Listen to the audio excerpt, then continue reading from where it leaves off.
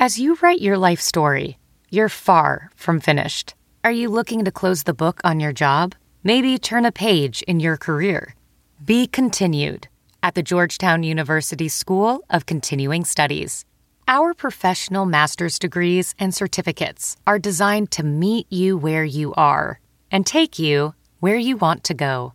At Georgetown SCS, the learning never stops, and neither do you. Write your next chapter. Be continued at scs.georgetown.edu/podcast. Fox 2 presents Hancock and Kelly. Welcome to Hancock and Kelly here on Fox 2 on your Sunday morning. On the right over here is John Hancock. Hello, everybody. Good to see you. And that right there on the left is Michael Kelly. Good morning. And I'm John Brown. A couple weeks off, I had to find the place again. Don't you think he's starting to look like Rand Paul over here, Brown? I mean, he's got the hair Wow. You went Rand Paul on him right off the bat. Shave my head right now. I'm thinking about letting mine grow out too, Brown. Are you? Yeah, we'll see. Well, you will look like Bernie Sanders.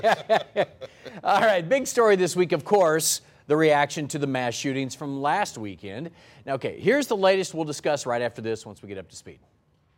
We're learning more about the circumstances surrounding last weekend's deadly shootings in Ohio and Texas. This as the debate over gun control continues nationwide. Newly released 911 calls in the Dayton shooting reveal some of the horror experienced that night. Chaos as dispatchers fielded calls from witnesses. No, there were shots and everybody laid down. And I don't know where my friends are. And another development in the attack in El Paso. The mother of the suspected shooter reportedly calling police weeks before her son opened fire to seek information about the gun he owned. Her lawyer says she contacted the Allen Police Department because she was concerned about whether he was mature enough to have it. A department spokesperson says they are not aware of the call. They have done an incredible job. Both places just incredible. And the enthusiasm, the love, the respect. President Trump's Wednesday visits to Dayton and El Paso drawing criticism. Met with protesters in both cities, critics say they feel his divisive rhetoric helped spark the violence. They're also calling for increased gun control measures. He is somebody who has really divided the country and used racist language to harm people and to demonize people, which has only emboldened these mass shooters. More than 200 mayors signing a letter calling for Senate Majority Leader Mitch McConnell to bring to a vote legislation expanding background checks. The mayors of El Paso and Dayton among them. In Washington, Lauren Blanchard, Fox News. All right, Michael, you're up first. Your thoughts on what transpired over this past 7 or 8 days here? It's sad, but unfortunately, it's becoming a reality. I mean, of the life that we're going to live, it's you worry that at any day it can happen in any community, maybe even right here. You know, I thought after Sandy Hook and we saw those babies mowed down, we had this same fervor and that people would stand up and have common sense gun reform. We allowed the Republicans and the NRA to lull us to sleep. Then we had several more shootings, and we come upon Parkland, and we had hope again that we are finally going to get some rational thought as it relates to guns. And here we sit again, 2 shootings in one day. A president of the United States visiting 2 mass shootings in one day. And yet we're begging Mitch McConnell to not continue to pay attention to the paymasters of the NRA and impose common sense gun reform.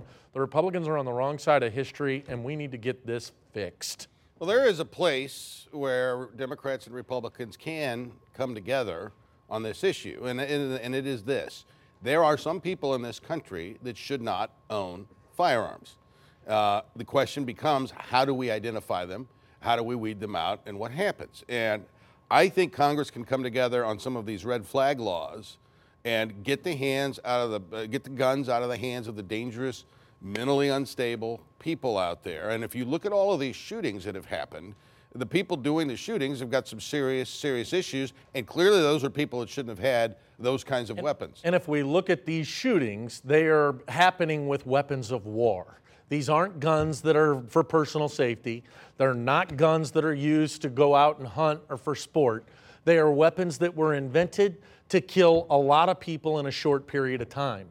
We need to reimpose the assault weapons ban. This is not an infringement on the Second Amendment. It is common sense. Well, it is an infringement on the Second Amendment by definition. And look. So is saying that somebody who's got a mental issue, they have a Second Amendment right as well, John. Sure. So we can adjust amendments. We can deal with some changes. Grant you Weapons that. of war should not be sold. But banning on a the streets. class of gun is not going to stop and prevent these kinds of mass casualty occurrences. You can do them with pistols if you're so driven. The problem isn't the tool, it's the wielder of the tool, and that's really what we need to focus on and address. All right, let's take a look at some polling on the issue that just came out this past week. According to this Politico Morning Consult poll, 73% of all voters support stricter gun laws at this point. That's up from 67% in spring of last year. That means majority of Democrats, 91%, Republicans, 54%, and independents, 70% support stricter gun laws. Again, that is Politico Morning Consult. Let's go to this next one here. People say it's politically risky to go after gun laws, but not necessarily the case if you look at the polling here. According to this poll, once again by Politico, 84% of voters want to prevent people convicted of violent misdemeanors from purchasing guns. 83% don't think people under the age of 21 should buy a gun. 80% think there should be a mandatory 3-day waiting period, and 72%, that one surprised me, 72% here say they support banning high-capacity magazines. You know, back to what you were saying a second ago, background checks and these red flag laws, that opens you up to all sorts of problems. One, from looking back here, very few of these mass shooters would have been caught in a background check because some have even taken guns from family members. And red flag laws, then you're going to have swatting. You know, I could call anybody and say, John Hancock's a danger. You need to get over there right now and check him out. Then you've got all kinds of issues. So there aren't any simple answers here. You could, but at least with a red flag law, you're bringing due process to the table. And so you do create a due process. And there are ways to address the frivolous, turning people in falsely. That can be a crime as well. So, I think the key, if you want to, and you're never going to stop mass casualty instances. Really? I mean, that's where we're going to go, and we're just going to accept this as a reality. Yes, it's a reality because you guys have had these ridiculous pieces. We can do all these things. We can impose the red flag law. We can impose background checks. We can ban assault weapons. We can make them illegal. Why can't we? Why do we have to sit here and allow this to be the norm? Because soon, John, it's going to happen in Chesterfield or O'Fallon or someplace close to home. It's happening everywhere. It's a tragedy every time it happens. Access to but these it's weapons not of the war. tool that's the problem. You are not going to end mass casualty situations. We didn't have mass casualty shootings like well, this before they had this gun. Now they're culture, legal. Our culture has had severe decay in it too. It's a cultural problem and it's a mental health problem. Yeah, we have had decay in the White House for sure. What about this idea here? I saw somebody floating this one out there. What about, I don't know, outlawing, that wouldn't be the right word, but restricting the sale of high-capacity magazines and making magazines of 5 rounds or less. That way, if a shooter's out there, they have to reload after 5. Yes, it's still going to be bad, but you're not going to have somebody popping off 100 shots. Of course, it's common sense. But here's the problem, John. The Republican Party is controlled by the NRA. These aren't new. These polling numbers that have a majority of people wanting common sense gun reforms, that's been consistent, even in these lulls. They are owned by the NRA. They are fighting a ridiculous battle, and common sense has left this party. Law-abiding citizens shouldn't have to pay a penalty for the actions of a few bad actors. We need to identify the bad actors, get the weapons out of their hands, and do everything we can to fight this thing. Penalizing law-abiding citizens is not the answer. All right, still to come here on Hancock and Kelly. A lot of political news in St. Louis County this past week. Seems that nobody cared, though, but 2 new members of the county council were elected. Nobody showed up to vote for him, though. And the former executive also gets some bad news. To hear more, listen to the podcast. Just search for Hancock and Kelly. It was a big week in local politics. First up, Steve Stenger finds out how much time he's getting in prison. He, of course, pleaded guilty to 3 counts of theft of honest services, bribery, and mail fraud following his arrest for a pay-to-play scheme that he set up in county government contracts. Now, he's going to be away from his pregnant wife and 2 kids for pretty bad actions as a public servant. Prosecutors say this needs to send a message, though, so that other elected officials don't think that they can profit from public service. You know, John, these kind of stories, you think a judge is going to put out a harsh sentence like this to send a message, but does it really send a message? I mean, if it sent a message, then Stenger wouldn't have done that because he saw what Blagojevich did. Oh, yeah. No, I don't think it sends a message. Oh, to I anybody. do. You do? I absolutely think it sends a message. Then why didn't he learn a message? Well, we hadn't had a case like this in Missouri for quite some time. And I've never seen a case where you go to prison for 4 years for campaign donations. I mean, that is highly unusual. And I think people are going to be very, very, very careful going forward on how they deal within their official capacity in their office with the donors to their campaign, because that's what this is. This wasn't people handing over black sacks of money to Steve Stenger. This was campaign donations. You know, Michael, I think it does send a message to people who think that they can pay to play. You know, politicians are so arrogant at times, I don't think they get the message. But if I'm a businessman and I think I can slip you $5,000 to get a contract, right, I'm really going to think twice about this. Right, and in this instance, he was slipping them in campaign contributions, like John said. But having said that, yeah, it's definitely going to send a message. We haven't had this. The reality is money has been around politics since the beginning of politics. It existed with the Romans. It existed all the time. And people do need to be reminded, especially when you have a bad actor like this. All right, let's talk about the guy who replaced him here. Sam Page seems to have calmed things down quite a bit, much like Governor Parson did after Greitens resigned. Your thoughts on how he has handled this transition? Because when you talk to him and some of the others, they had no interest in what happened to Stenger at this point. They're like, good riddance. We're moving on with the county's business. Well, I haven't been impressed with the way the county executive, a lot like Governor Parson did. I mean, there's a halo effect when you follow somebody who is as terrible as what we just saw, and that the government exposed. There's a halo effect that comes around them. But it's also about what are the next steps. And to this point, Sam Page has been quite impressive with what he has put together and bringing stability back to St. Louis County. Now, they need to bring some more stability back to that county council, because it's been more exciting to watch the raucousness of the county council than the city of St. Louis. Who would ever have thought there'd be a day that would be the case? Yeah. Well, you know, it never happens where some popular politician decides to leave office. You know, when you decide to leave office, nobody likes you. And so replacing somebody like that is quite a political asset. And we saw it with Mike Parson, and now we see it with Sam Page. All right, but I'm going to call you out. You Republicans blew it on this last election, and here's why. Special election this week saw 2 Democrats win, even though hardly anybody showed up. County Council District 1, the Democrat won with 4,000 votes. Republican got 581. This is a big county, guys. District 2, Democrat got 5,700. Republican got 4,700. That's the size of some big Catholic families in this area. You got to rally your troops when you were able to keep the county. You had the control of the county council for a while. We did. And you lost it. We did. And, you know, these races don't generate a lot of great deal of interest. It's true.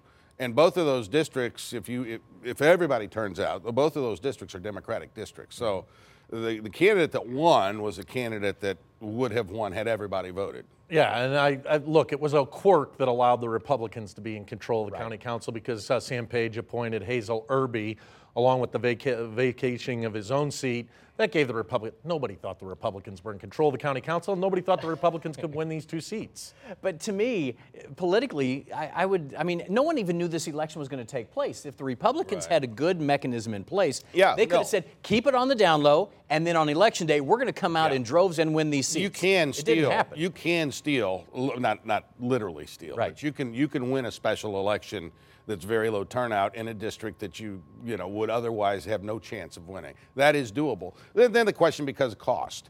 Is it worth putting the resources into a seat you're going to hold for 2 years when you're not going to be able to hold it? So, that really becomes a cost-benefit equation that the political machinery has to figure out. All right, St. Louis County Police unveiled their new body cams this week. Chief John Belmar expects 700 of the department's roughly 950 officers to have these body cameras. Plus, all 350 marked cars will also be equipped with those cameras in the next few months.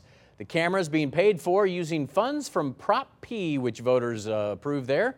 The tax hike approved by county voters back in April of 2017. On the flip side, St. Louis City Board of Aldermen President Louis Reed says he's disappointed that St. Louis City officers still do not have body cameras. Now, I heard you telling the story, Michael Kelly, about what you saw taking place in your neighborhood this weekend. cameras would have probably helped that. You want to Well, I think body cameras are important. I think they're just as important for the police as they are for the citizens, and more likely the citizens are, that would be protected and the police would be protected.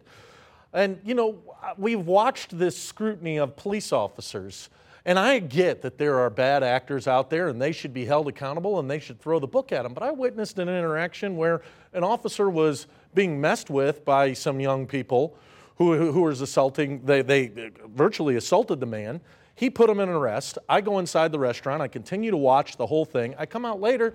There's people videotaping the thing, and they're asking the police officer, why are you messing with these kids? You shouldn't be doing it. 3 of them. Look, I witnessed the whole thing. They didn't see the beginning. So the benefit of the doubt is going to the people that the police are going after.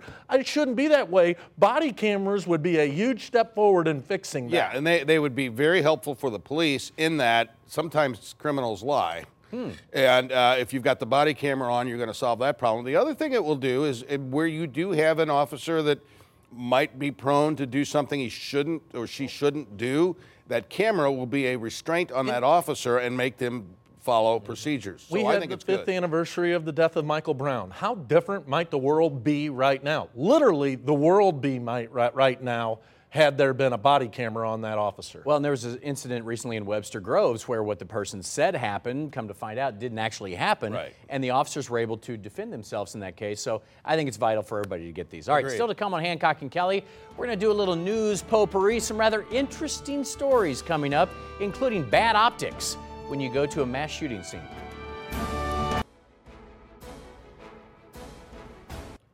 All right, time for a little news potpourri here on Hancock and Kelly. Okay, so this is a picture that was taken when President Trump and the First Lady went to visit the families there. This one was down in El Paso. And you can see that's the baby that was orphaned when her 2 parents were killed, and President Trump is giving the thumbs up. He's taken a lot of heat for this because of the optics of it. I think if you're, I'm not normally very critical of politicians because people ask you to take pictures all the time. It doesn't come out right. This is one where your advisor needs to step in and say, okay, no, this is not a good idea. John, reading too much into this or not? Well, this Donald Trump, if you've ever seen him take a picture, you know, a stand-up with somebody, he always gives the thumbs. That's a typical standard way he does. I hope this poor kid, I hope people fund an endowment for this child and make sure she gets educated. I mean, talk about a tragedy to lose both of your parents before you know them. I mean, Maybe the NRA could do that. It's unimaginable. Well, somebody should. I mean, they really should. Look, I'm going to say something nice about the president. I don't think he intended to make that a bad thing. Look, the president of the United States, any politician gets bothered constantly for photos. It was definitely a bad picture, but there are plenty of other reasons. And as it relates to having an advisor tell Donald Trump something, that's a good point. Hello, what we would like an advisor to tell him to act presidential. All right, let's also talk about Joe Biden, some of his comments about poor kids this week. Did you hear this one? We have this notion that somehow if you're poor, you cannot do it. Poor kids are just as bright and just as talented as white kids. Wealthy kids, black kids, Asian kids. No, I really mean it, but think how we think about it. We think, no, we're going to dumb it down. They can do anything anybody else can do, give it a shot. All right. Biden's campaign says he misspoke, immediately corrected himself, referring instead to wealthy kids. I don't know. Yeah. Same situation, just he a misspoke. mistake. It was a blunder. It was a gaffe, and unfortunately, Joe Biden's got a couple of those in this most recent thing. But to be critical of him on that is silly because we all understood the intent of what he said. He calls himself a gaffe machine. It is not news that Joe Biden misspoke, and it will happen again and again and again this week. But at least you won't have to read it on Twitter. Hey, all right. And we have one more here. The most important story of the week, I think, largely ignored. Does your cat know its name, or is it just ignoring you? Yeah, we saved this one for last, guys. Researchers from Japan experimented to see how cats would react to their names in the cat's home and with the owners out of view. It's hard to follow the research here, but what they found out is your cat does know its name. It just doesn't care when you call it. Yeah. Any comment on that one? Your dog knows its name. And he'll come. That's why dogs are very popular. Dogs are the best. Cats In are. my ever attempt to always alienate people, I don't get cats. I don't see. They don't seem to like you. What do you do with a cat when you have one? It's like hanging out with Kelly. And even when well, I don't know about that. You're a cool cat. There's a few people who like him. All right, still to come on Hancock and Kelly. It's time for final thoughts. Stick around.